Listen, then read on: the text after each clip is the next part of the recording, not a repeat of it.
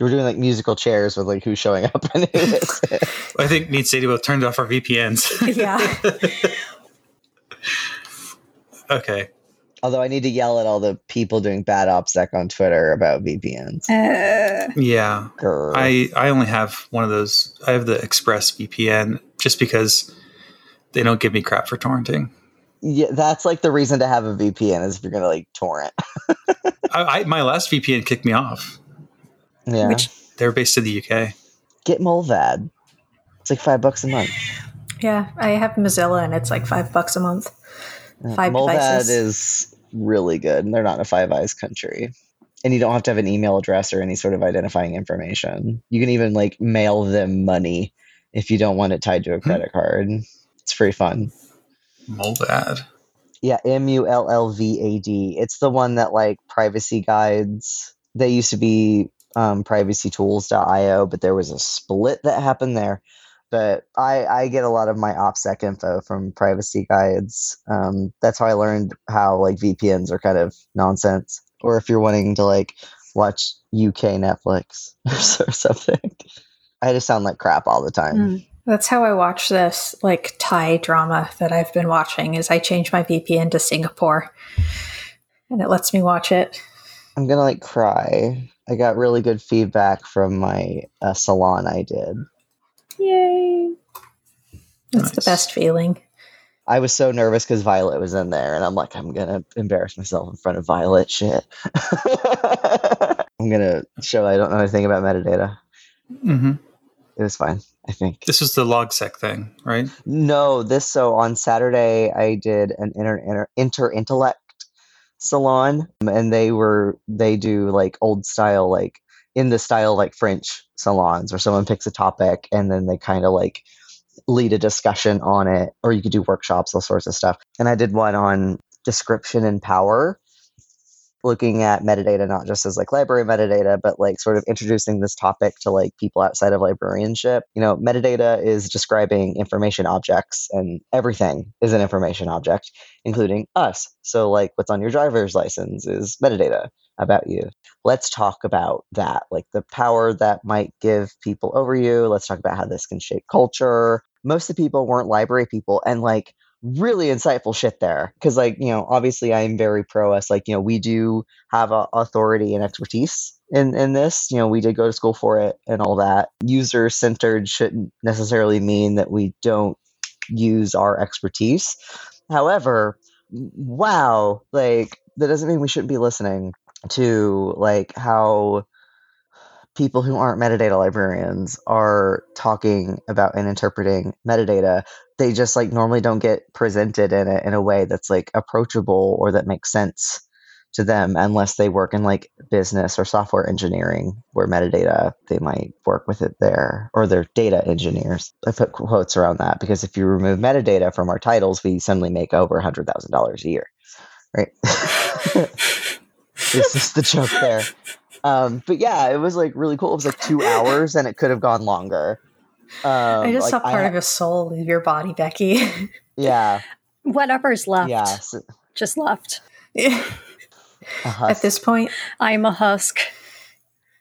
So yeah, it was like really interesting to have like all these people from like various different backgrounds. There were a few of our library Twitter colleagues there, but all like talking about this and like bouncing off each other and getting like kind of philosophical and metaphysical with it, but also being very practical of like, but this helps us sometimes. Like, how do we balance that?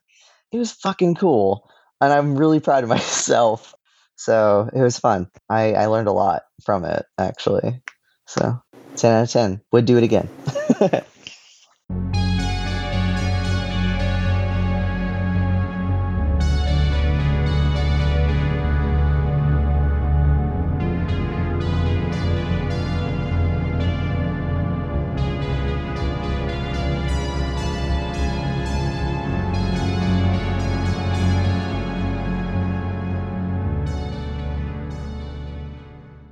Oh, and before we begin, I was like, I hear a cat. You sounded I hear auto-tuned yelling. from a distance. do you have anything to say? Like, Cat. yeah, it was sort of like meow, What's the cat's name? Her name is Sophia. Sophia. Hi, Sophia. Sophie for short, because she likes the sofa. Sophie. Excellent. So she will be adding. Welcome to the podcast, Sophie. She will be adding her commentary as we go along. So I don't have a mute button for her. She doesn't have a raise paw button. So She waits for no man. she waits for no human. Maybe Arthur will show up and they could be friends. This podcast for this week's episode is mainly going to be cat sounds and just existential angst about souls leaving bodies, after reminding ourselves that if we just take out certain words from our job titles, we're going to get paid a lot more. I thought the Beach Boys already made that album. Meow.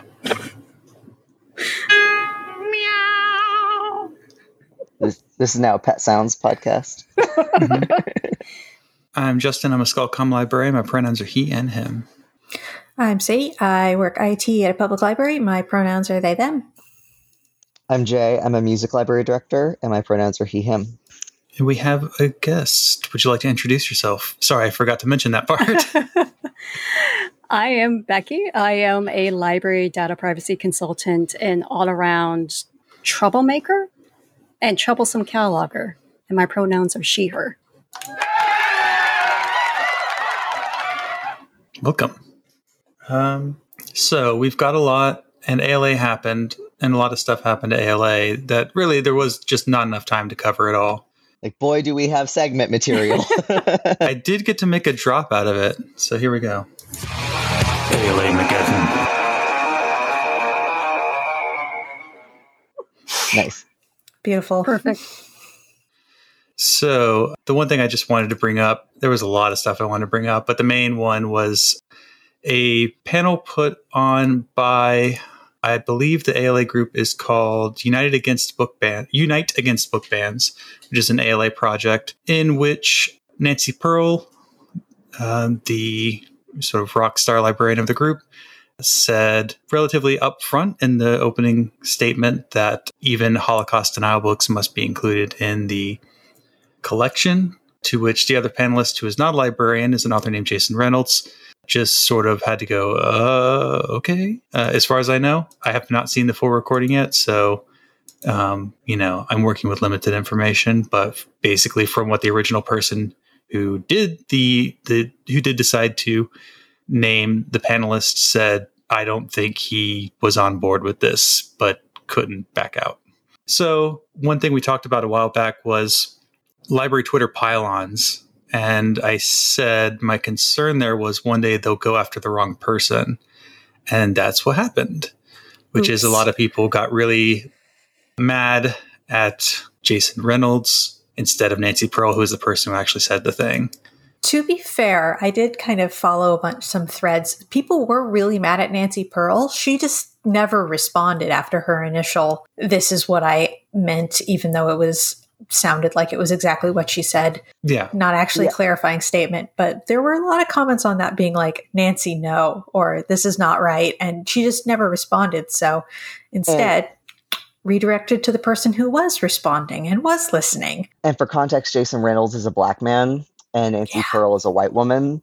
Also, a lot of people didn't know that Nancy Pearl was a librarian. I saw on Twitter, people were like, who the hell is this? She's not even a librarian. I'm like, no, she's kind of very famously a librarian, and that makes it worse. Yeah. So for context, action and update, Nancy did post what she called an apology on Twitter, which was a non-apology. She was I'm appalled that people thought I said include Holocaust denial literature. Well, she not only said that based on the reports from people who were live tweeting in the room, she also has a history of saying this. And there was a tweet pointing this out in an article like 2017, 2018, I believe, after Charlottesville. She mentioned something akin to what she said at this panel. So she's got history. Yeah, I had to explain who Nancy Pearl is. It's like, do you know the shushing librarian action figure? Yeah, that's her. I also can't escape Nancy because Nancy was a former Seattle Public Library employee, so she's all over. I was about to say she was a Seattle Public Librarian person for a while. You know, I do have the deluxe Nancy Pearl library set that actually has the library backdrop and the plastic cart. I think I'm just going to keep the plastic cart right now, the plastic book cart. I think that's the most valuable thing in that kit. You might need to do some like Lego cataloging or something, or like little miniatures or something. Why get rid of a perfectly book cart? Yeah. Yeah. But I mean, it did force people to reckon with, well, a lot of things. It was incredibly hard to follow where everyone was taking the conversation, but a lot of how do you do call outs? Is there a better way of doing it that provides contextual information in the original call out? But I think the original poster was of the opinion that he agreed a lot. So I felt like I had to put it in that way, which, you know, I can't know that I wouldn't have fucked up in the same way. Yeah, because it's like, there is a power difference there to some extent. He might also agree. I don't know. I haven't watched it yet, so I doubt he did. But so yeah, that was Alien-mageddon. Alien-mageddon. We've got a lot to talk about, but Becky did want to bring up something quickly about privacy and the Roe overturning because of SB 8, and that's relevant to me because I'm in Texas, which focuses to vague definitions of aids and abets, providing access. And of course, in Texas, this means that any private citizen can bring lawsuit, which means they could be sued for providing information, which is also incredibly vague because we probably have books about abortion providers somewhere. Yeah, and even just going to the library and doing an internet search on a pop-up computer. That, again, SB 8 and a lot of copycat laws that we're finding popping up throughout the country might interpret that as aiding and abetting, seeking information. And so not many people know off the bat that privacy is not a constitutional right.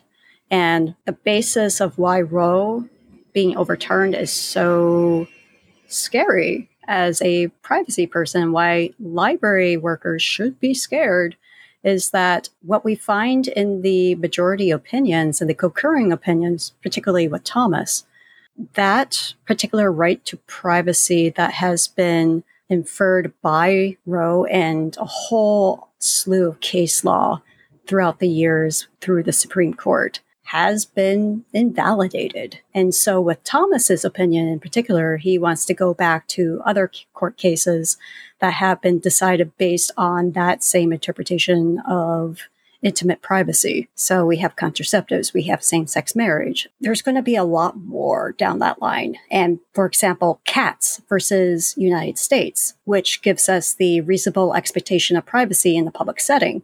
And a good portion of ALA intellectual freedom materials and privacy materials references that law as a way to build your legal case to provide privacy at the library. And so at this point, I don't know what else to do beyond screaming into the void, beyond just saying, if you haven't already locked down your computers in terms of making sure nothing's logged, refresh the image every time there's a user session that ends, shore up your privacy and security practices, it's going to be a bumpy ride.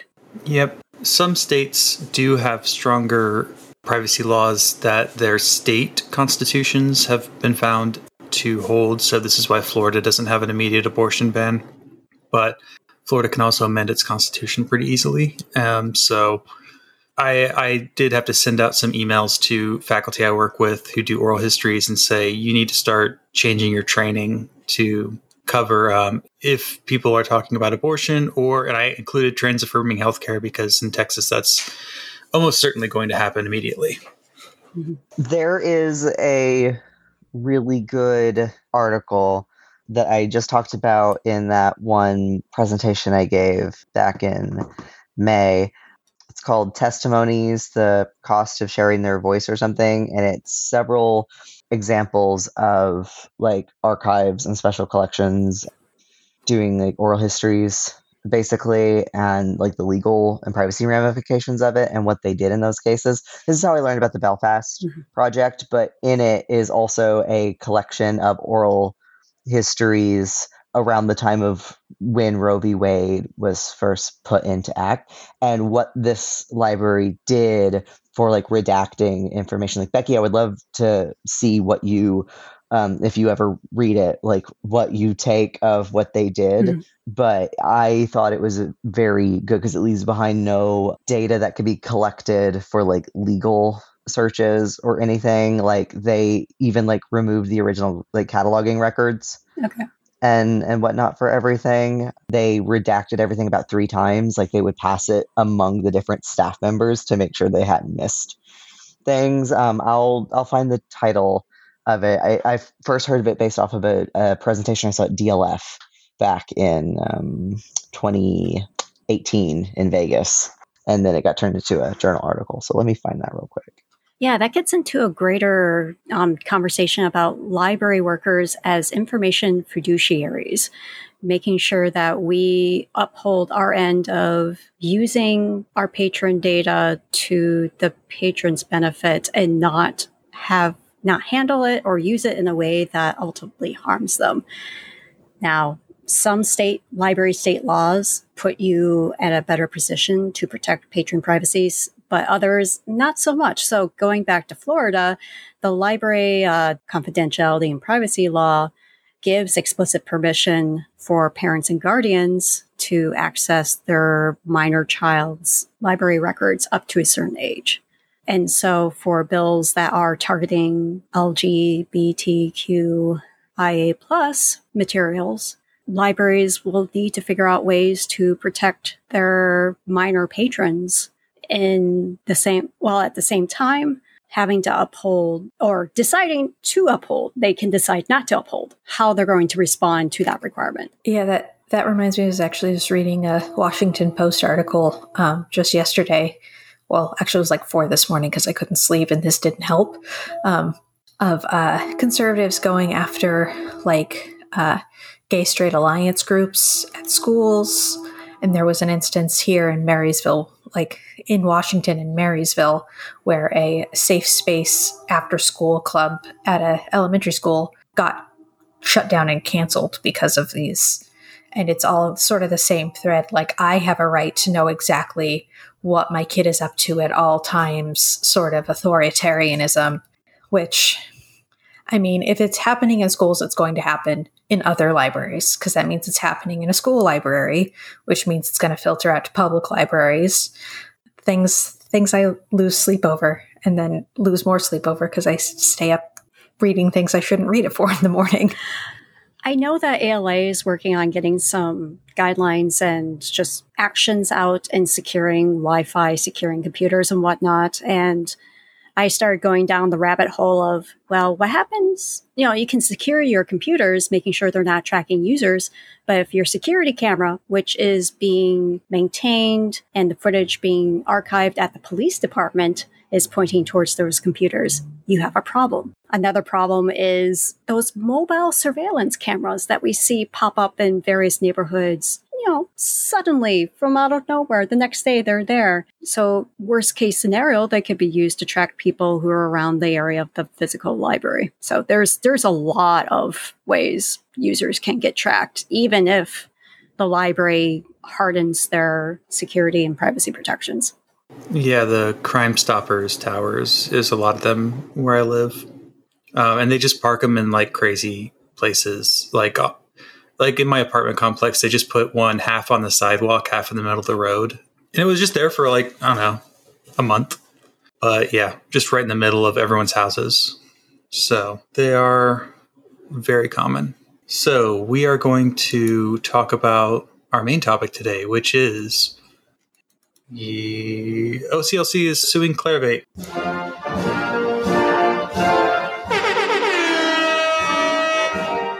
Should get Law and Order or something.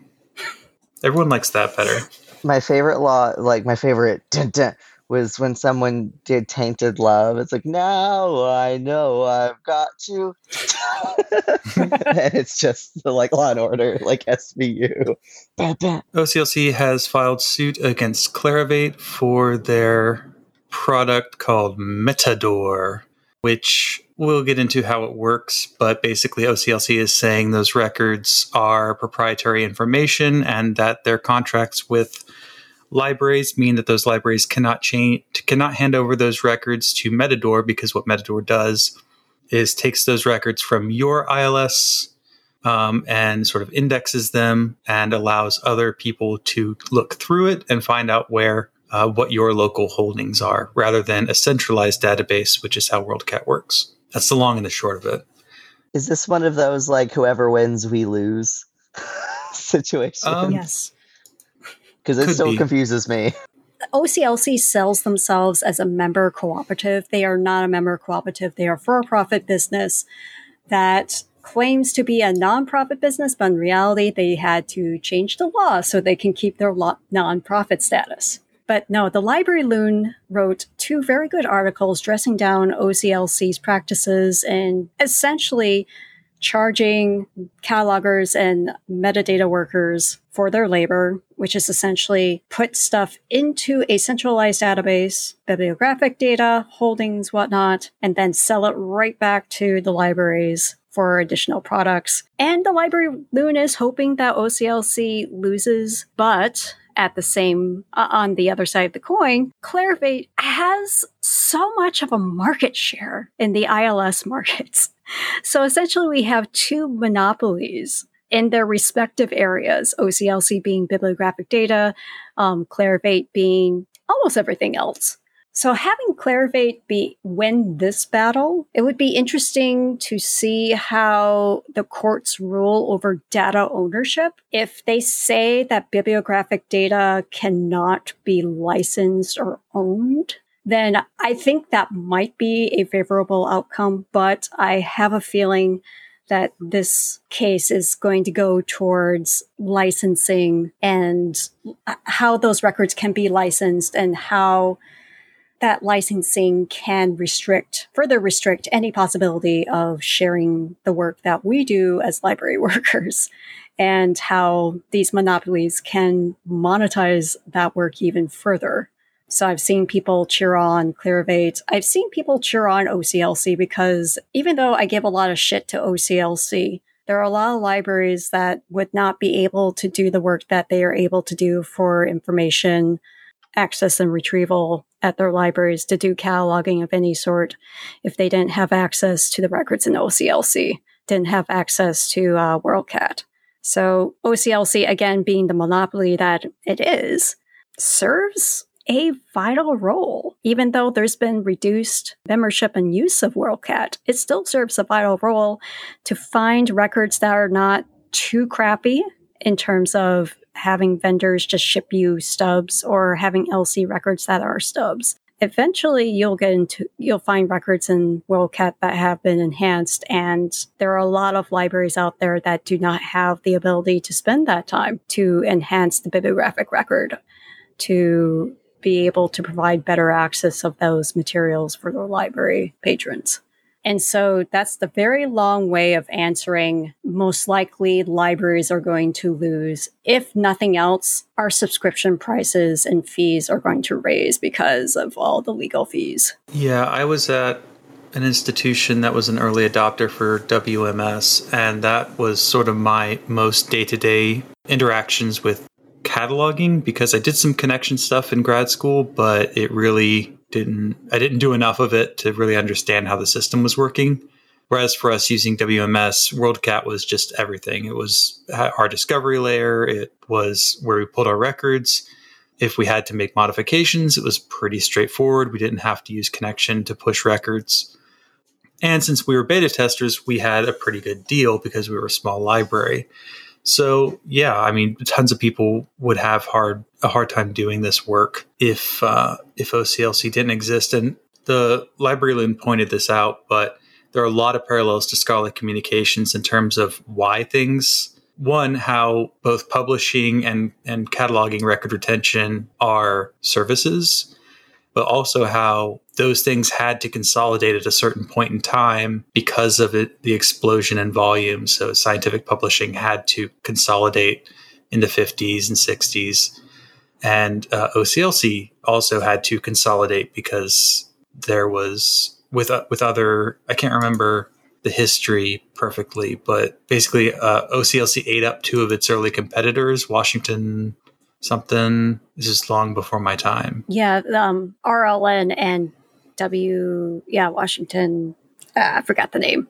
So, I mean, it makes perfect sense, but now it's possibly time to start thinking about other ways of doing this, which is kind of what Clarivate's going for. And I think that's where both Library Loon and Karen Coyle, who I pulled some stuff from their blog post, which is basically talking about the difference between a centralized repository of records versus pulling straight from the ILSs with Metador and doing sort of a more peer-to-peer indexing, even though that peer-to-peer indexing is mediated by a for-profit monopoly or duopoly.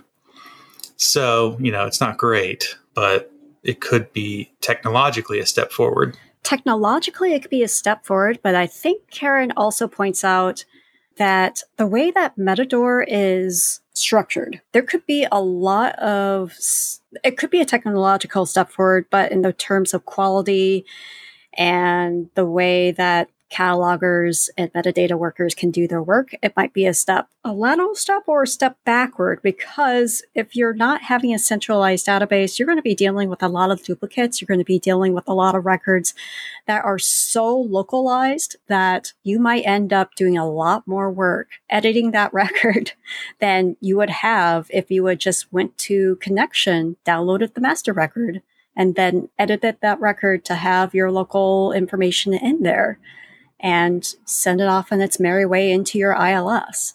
So what Metador is doing, I can see the way why they put it up that way, because, again, this is speculation. They didn't want to appear that they're directly competing with OCLC's WorldCat. They say, let's do a decentralized version. That should not be a one-to-one direct competitor. But OCLC is feeling threatened enough that they are trying to shut this down at the beginning stages of the development. And the way that I'm reading the documents from OCLC's suit, I don't know if they actually have really solid evidence that WorldCat records are in Metador already. I think the discovery phase is going to be it's going to be a fishing expedition. The fact that OCLC was able to get a temporary restraining order against Clarivate from Clarivate talking to their own customers about Metador tells me that the judge who is presiding this case is going to be very friendly to anything that OCLC says. So this might me being like tinfoil hatting, but the whole it being called Metador, and I know it's meaning metadata, but then it's like, we're going to do decentralized. And I'm like, is this about to move into some blockchain nonsense? Because that's the new hotness. I'm like, no, because they're not doing BitTorrenting and cool You nerd broke shit. Becky. They're not doing. This isn't some nerd shit. Is this slowly moving towards what if we did metadata on the blockchain? Oh God. Is that what's about to happen here? Okay, so this ties into a conversation I've had with many catalogers in the past about wanting a history of who edited the records in WorldCat. So you can sue them for how bad they are. Because right now you can only see the three-letter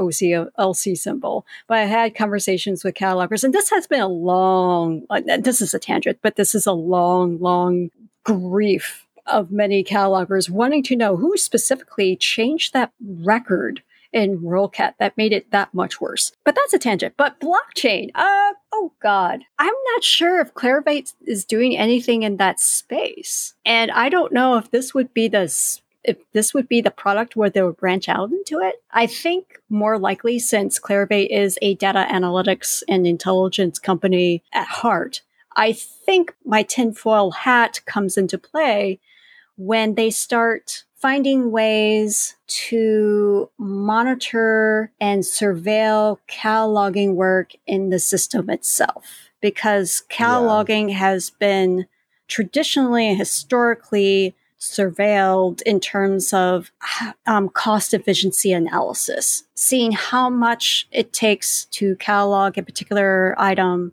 what's the time between receiving it and getting it onto the shelf. I can see Clarivate developing analytics tools that can measure the productivity of people who are doing metadata work and cataloging work for managers to then run reports, run a cost analysis, and then quote unquote optimize the cataloging workflow. Any mention of productivity makes me want to puke. Just putting that out there. Yeah. I remember having this, like, and I've had this thought this whole time I've been in libraries, but it's this, like, libraries are becoming a business, and I hate that about it. Like, everything is, we're taking from business to, like, optimize and whatnot, and it's just moving more and more towards capitalist bullshit, and libraries aren't a business, they're a service, and it drives me nuts. But, yeah, I can see... Becky, I can completely see that happening. Given the history of outsourcing cataloging and outsourcing technical services work, I do not put it past Clarivate to come up with a productivity worker surveillance tool that you can then run the cost benefit analysis on how your technical services department is running. And oh, by the way, Clarivate has this wonderful new product that you can buy enhanced metadata records. I've mentioned this before, but when I was in the tech services interest group for the Florida Library Association, I said to someone who was at a big library, they're going after catalogers. There might not be catalogers at your institution forever. And this person kind of blew me off. And I was like, there are tons of small libraries that already don't have anyone doing any of this work. And it's all vendor provided. And it's all, we had WMS, so we had a little bit of control over our records, but not a whole lot. Most of it was just big imports from knowledge base collections. And those were a good service. But, if the vendor was shit at putting the metadata in the knowledge base, then the records were shit. That was a conversation I had to have with faculty and even like tech services staff and whatnot when I was at UNH, when Primo wasn't behaving the way we were told it should behave, was that like there's only so much I can do with the metadata that we're given and can't even change because it's through the discovery layer and not our records, right? Like there's only so much you can do with crappy metadata that you don't have any control over. And it's funny, when I read the historical literature about outsourcing cataloging, there's this one article in particular by Dunkel, 1996, talking about outsourcing the catalog department. And Dunkel actually puts down 2 reasons. They cost too much and they're troublesome. That may or may not be the origin story of the troublesome cataloger moniker. But I like it when Dunkel made the observation while reading Wright State University Library's director. For folks who do not know their cataloging history, Wright State was one of the more infamous libraries that outsourced their entire cataloging operation to vendors in the 1990s. They got rid of all the catalogers. There wasn't keeping a cataloger on board. They just got rid of all of them. And the observation was cataloging was not a core service, was not a core activity, but the output of cataloging is a core activity. So that separates the people doing the work from the actual product of the work, which if you don't have the people who are doing the work, how are you going to get that output? And it's just baffling to see the administrator from Wright State just talk about this and not getting the disconnect between you need that activity of cataloging, the act of cataloging, in order to get that output for your public services library, for your public service library workers, and for your catalog and your discovery layer and almost everything else that relies on metadata to work. And that sort of gets into the historical devaluing of technical services as part of the library profession, which that could be a long tangent. Yeah, as someone who worked in public services before moving in IT, the whole technical services collection management bubble has always just been sort of opaque in a magical way. Like I know how to look at records and I know what tags are and stuff, but it just seems like it's an awful lot of knowledge to need to have it to work. So yeah, that sort of devaluation is baffling to me as a person who does not do cataloging work. And I figure if even I can very obviously see the value in it, like why can't these people who run libraries see it as well? It's all collaborative now. It's all vendor records. We don't have to make our own anymore. Why do we need original catalogers if the records already exist? It's all just batch loading now, right? Yeah. And then I you think it's remove more your or whole less. staff, and that's exactly what it turns into. Yeah, I think there's some stuff in here about cataloging labor costs, and high cataloging costs are always focused on labor costs.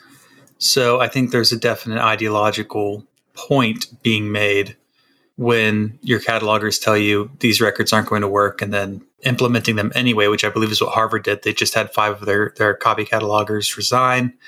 Not just recently. I don't know when this article was, but that was what happened was the copy catalogers resigned and then the library admin moved forward with the new outsourcing, well, the new flow process, because basically they had a reorg. So Yeah. it caused a lot of problems in that departments were, I guess across different areas. And so they had to different area managers rather than all the catalogers are reporting to the same person. So like a matrix model kind of thing. I'm not sure what you would call that.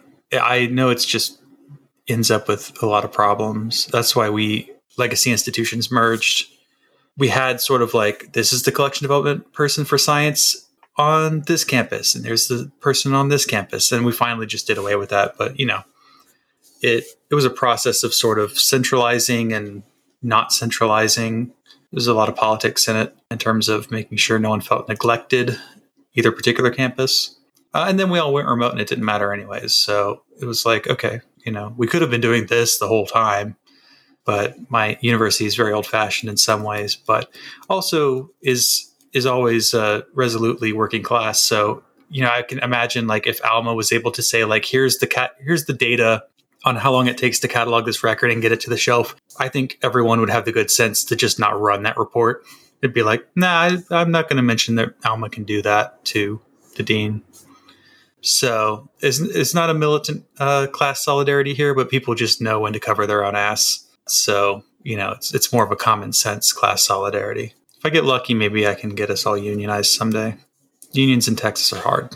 There's something in here about collaborative cataloging and why Library of Congress is still not the answer. Could you explain that a little bit? So when we were talking about cataloging and alternatives of WorldCat, a lot of people look towards Library of Congress or LC with the misconception that Library of Congress is a national library. It is not.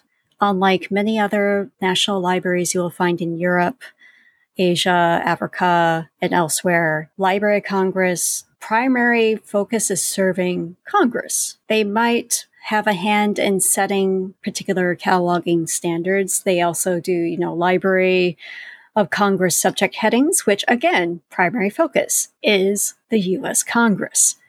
The fact that the Library of Congress is part of the federal government and does not have the stability that you would find in other places in terms of funding. How many times has Library of Congress shut down because of federal bills not being passed, bills aren't being paid, vital infrastructure of the websites that library workers use for cataloging gets shut down as well. So basically everything's to a standstill until Congress decides to pay the library.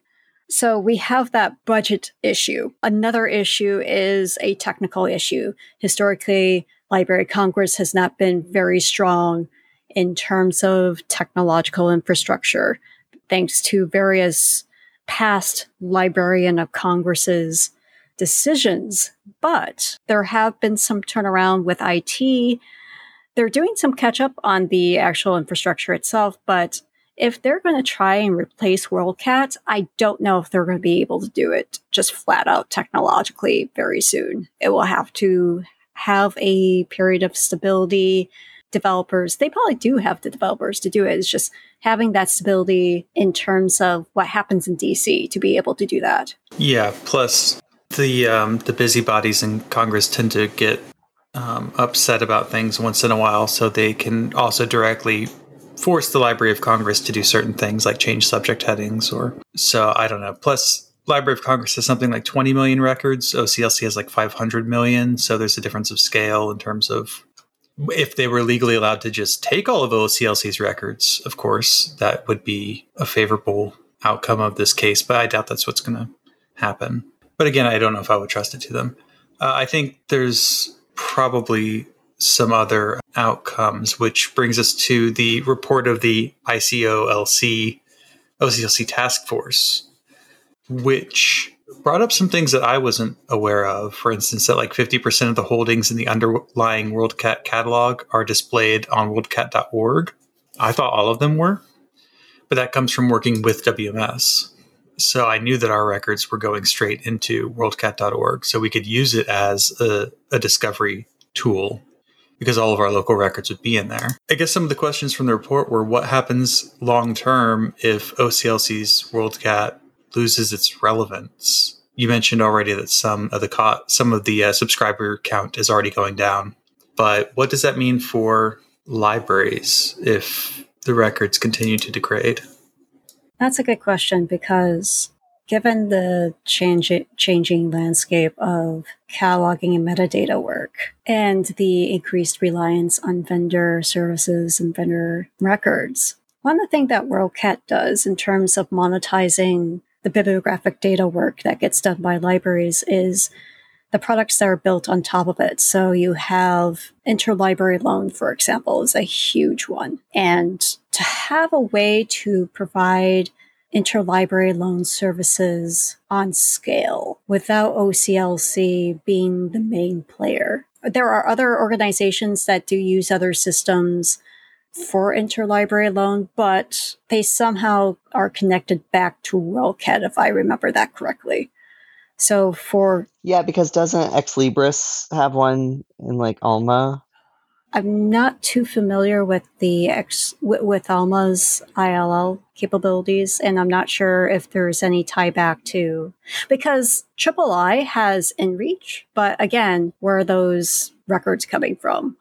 Where are those holdings coming from? So we then go back to a decentralized, well, it's not decentralized, we go back into smaller silos. If we're now going back to separate library service platform systems to rely on holding information for ILL, for physical items. Right, and the reason you have that 3-code item in your cataloging record, your OCLC sort of identifier, is that's also tied to your physical space. So that tells you like how far away is this record, because this local holding record is ours was like H08. So H08 tells you, okay, this is in Naples, Florida. So that's where the physical item is. I can't imagine how ILL would work without WorldCat, quite honestly. But we'll get to infrastructure in a second. Because sometimes centralization can be good. Yeah. Yeah. I mean, decentralization is not always the answer. I mean, for a lot of libraries who don't have the labor to put into copy cataloging, getting records that actually are fairly decent from WorldCat is about their best way of providing the best level of access to those resources for their patrons. I want to bring it back to OCLC, though, because this is not the first time OCLC has sued another ILS company. There was a Sky River lawsuit, which is something I was not familiar with. Could you run us through kind of what happened with Sky River? All right. So for those folks who are not familiar with their OCLC litigation history, this is actually a case where OCLC was getting sued by Sky River. Sky River was poised to be a direct competitor to WorldCat. Now, Sky River at first was a separate company, but it was closely tied to III. So it was it was an open secret that Sky River was essentially a triple I product. And Sky River was claiming that OCLC had a unfair advantage, market advantage. But eventually, the lawsuit was dropped after Triple I decided to absorb Sky River into the core business, which was kind of interesting because a lot of people were thinking that Sky River had a pretty good case considering that OCLC was the only game in town. And particularly, it was coming on the heels of OCLC's attempt to grab the copyright of the record of the bibliographic records in their database. But again, that lawsuit was dropped, so we wouldn't even know how it would have been settled at that point. Now, I do remember that OCLC also was eyeing Library Thing for possible litigation because Library Thing was offering records that could or could not be quote unquote WorldCat records. And so that gets us into the question of what is a WorldCat record versus what is a record that was created by a individual library that just so happens to subscribe to WorldCat.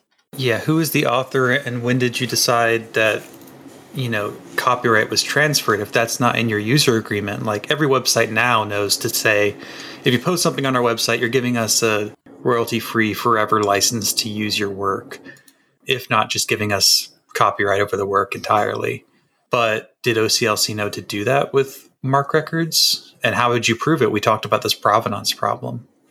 Yeah, so the copyright status of MARC records and bibliographic records is a big question mark. And that's one of the reasons why some people want the current lawsuit to go to trial, because they want to have that conversation about data ownership. A MARC record, a bibliographic record, can be viewed in a couple of ways. So you have information in the record that talks about the description of the item that you have on hand, how many pages it is, what is the title, who created this particular work that is either hand or is in a particular database. So those can be construed as facts, and facts cannot be copyrighted. Now, when we get into... No copyright law in the universe is going to stop me! Perfect. But then we get to your notes, your local notes, the subject headings, stuff that you can argue takes some creativity and creative judgment to put into that record. Does that constitute copyrightable material? So we have that. It sure can. So we got this mixture of facts and not feelings, but opinions in this record. Opinions that are masquerading as facts. So you have that MARC record, and then you put it into a database. Now, in the past, copyright law around databases have centered around sweat of the brow. So essentially, the collection, the work of putting into that database can allow the creator of that database, the owner of that database, copyright status over that database. That has since been struck down. That's been a long time since that's been struck down. Now you're getting into the arrangement of the materials. That's what OCLC was thinking, I think, during the 2008 licensing policy change. OCLC in this current lawsuit is claiming, I'm not sure if they're claiming copyright or license or over the enhancements made to the WorldCat record that may or may not be in the individual library's database. So part of what we have here is OCLC is now saying that their enhancements are copyrightable and Metador should not have these enhancements in there because there's a contractual agreement that this information is not going to be shared. With the current suit, what I'm understanding OCLC is saying is basically giving any of these records is a breach of contract, not because of their originality or enhancements, but just because they're OCLC records. And they are OCLC records by the nature of the fact that they have an OCLN. Is that the right word I'm looking for? Right? Acronym? It's been a while now. They have a control number, OCN, right? OCLC control number, OCN. And that indicates sort of their relationship to OCLC. Is that right? I have to look this up again, but I think that the presence of a OCLC control number doesn't necessarily necessitate that it's a World Cup record. I have to double check that, though. I mean, I would definitely say it doesn't, but I would also say like that. I think I felt like someone mentioned that was part of the argument. Maybe it was in Karen's piece. We've gone for a while now. Let's start asking the action-oriented questions. In terms of what got this whole thing going, which is how can libraries take ownership of the catalog, and like what kind of infrastructure would we have to imagine for it to do that? This is where we get to get speculative and actually imagine how we want things to be instead of how we constantly are iterating them towards not being as horrible as they could be. Is that your cat? I am so sorry. Clopping? Or is he throwing up? I am so sorry. Let me mute.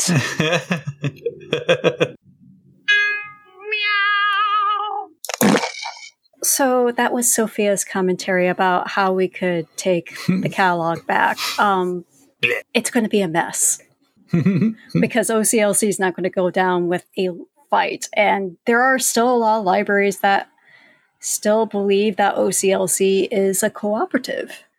And even if they have misgivings about OCLC's actions around making them pay to put records into the system that then they would have to pay again to access, in addition to other services, OCLC has the scale and reach that many of alternatives may not have. So a part of it is, again, trying to figure out the infrastructure so we can think about how can we scale not only on a national level, a US level, but how we can scale on an international level that OCLC has right now.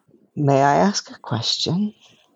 And this is going to sound silly considering I used to be a metadata librarian. I'm not a metadata librarian anymore. It's so fucking weird. But I have mainly not done MARC cataloging.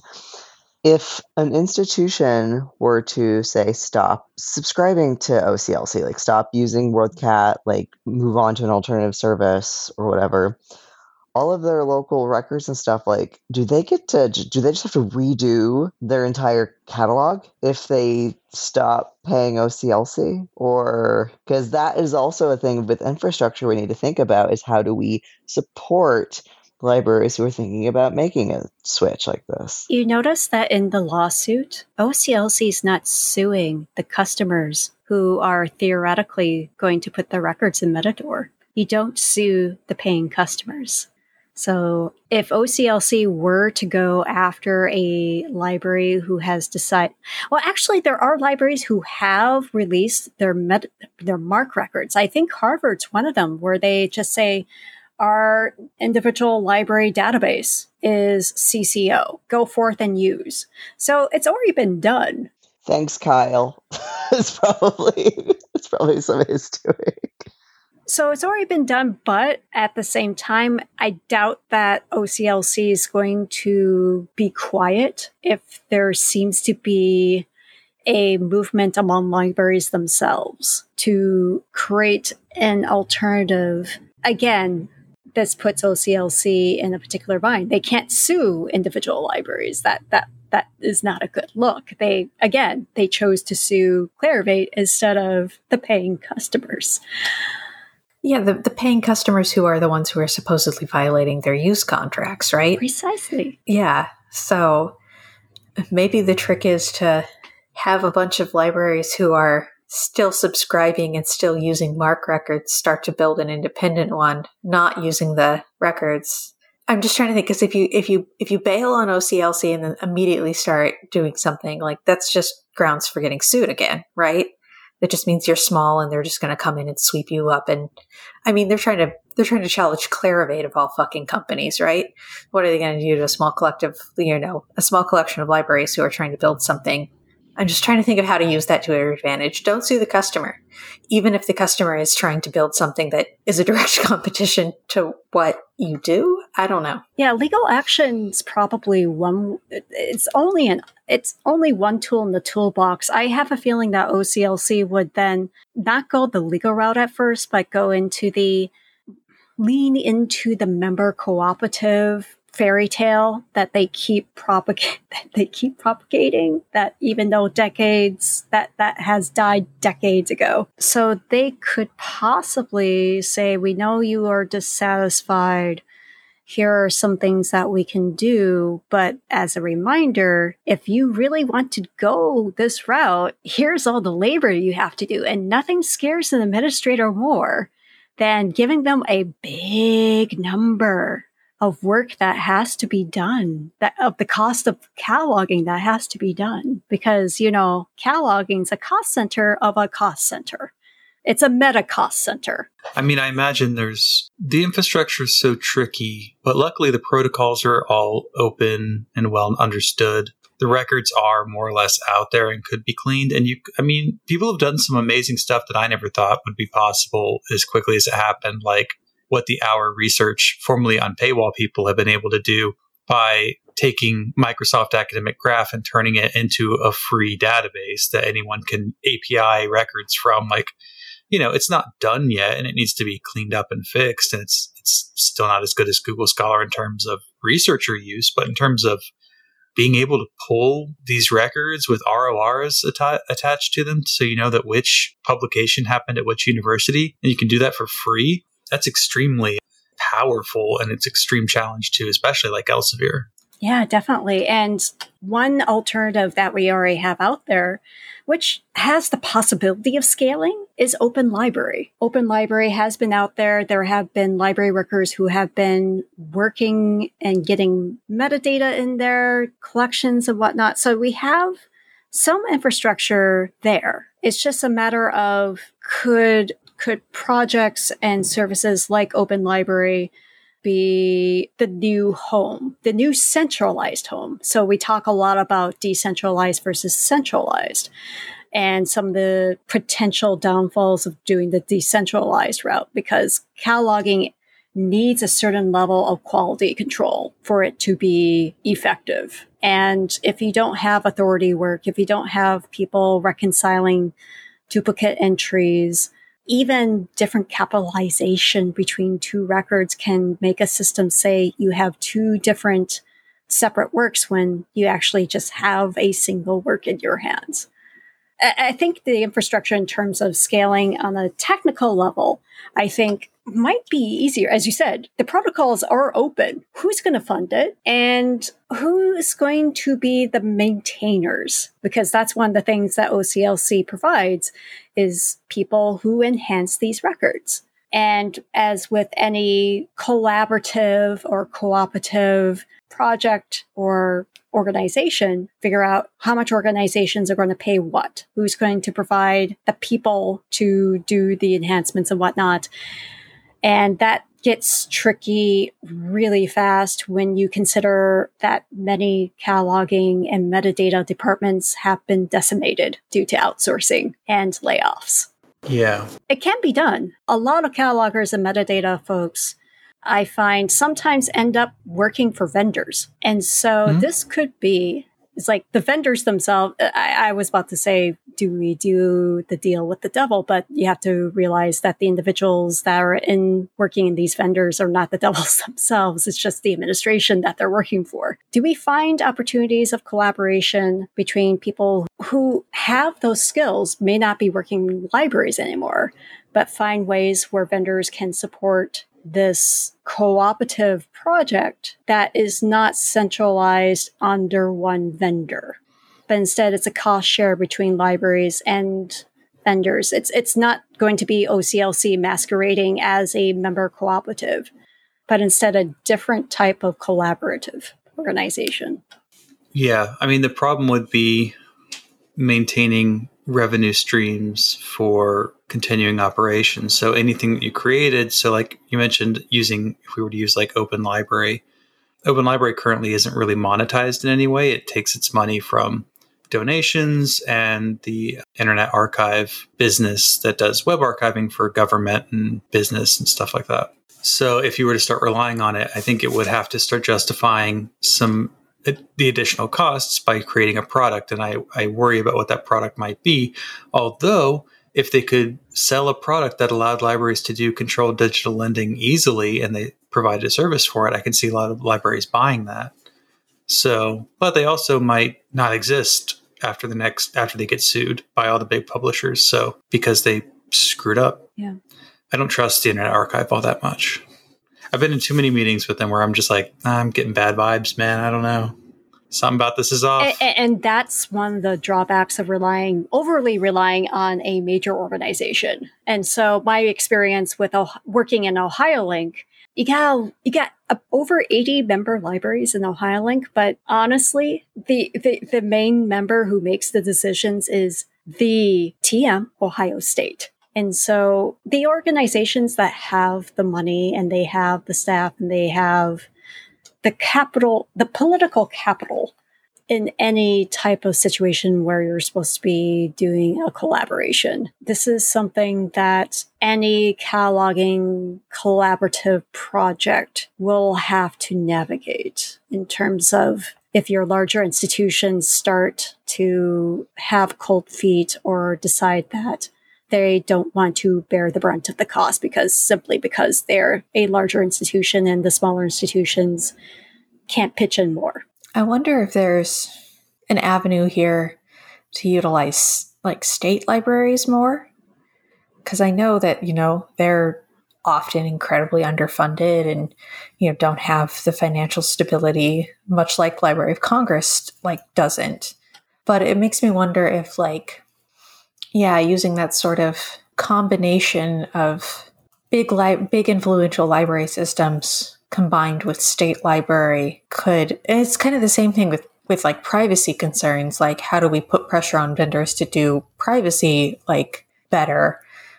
How do we get that combined power enough to actually make them stop and think? And my brain always goes back to state libraries because it's small enough that, I don't know, I'm not thinking very well today. So, or state library associations. I mean, I don't know. It's hard to get your head around this question is essentially how do we create something that allows libraries to control their work and their labor value in a system where, again, it's expected that if you build a system like this, you have to have a revenue stream. And quite honestly, any attempt to create a revenue stream of a collaborative cataloging project is just going to most likely fall into the same pitfalls as OCLC. They either have to monetize because the infrastructure is too costly and they need to pay people to enhance those records, or they see dollar signs flash across their eyes because capitalism. Yeah, I mean, if you were to create an alternative to OCLC, it would more or less end up just looking like OCLC. Probably go through all the stages of its development much quicker too, considering, you never know who's going to get into a leadership position there. But there should be some model we can figure out. I mean, we've come up with more clever models in terms of things like subscribe to open for open access journals and things that people said would never work that are working. So, they're still early days, but they're possible. So we've gone for a while. Any closing thoughts? Anything you want people to check out that you're working on? Or do you want people to leave you alone? Oh, goodness. I suppose I should probably do the shameless plug for my new book that was just published a couple of weeks ago. So if you haven't already looked on the LDH Consulting Services website or my Twitter account at YoBJ, you might have noticed a new book about patron privacy. So the book title is Managing Data for Patron Privacy. I co-wrote it with Kristen Brady, excellent librarian down at Caltech. We are both Badgers, so we are celebrating the publication of our book with the good cheese. You can find me at yo_BJ on Twitter. I promise I will tweet a happy tweet once in a great while amongst all the dumpster fires that are happening with privacy in this world. Yeah, but I think that's about it. So thanks so much, Becky, for coming on. Thank you. Good night.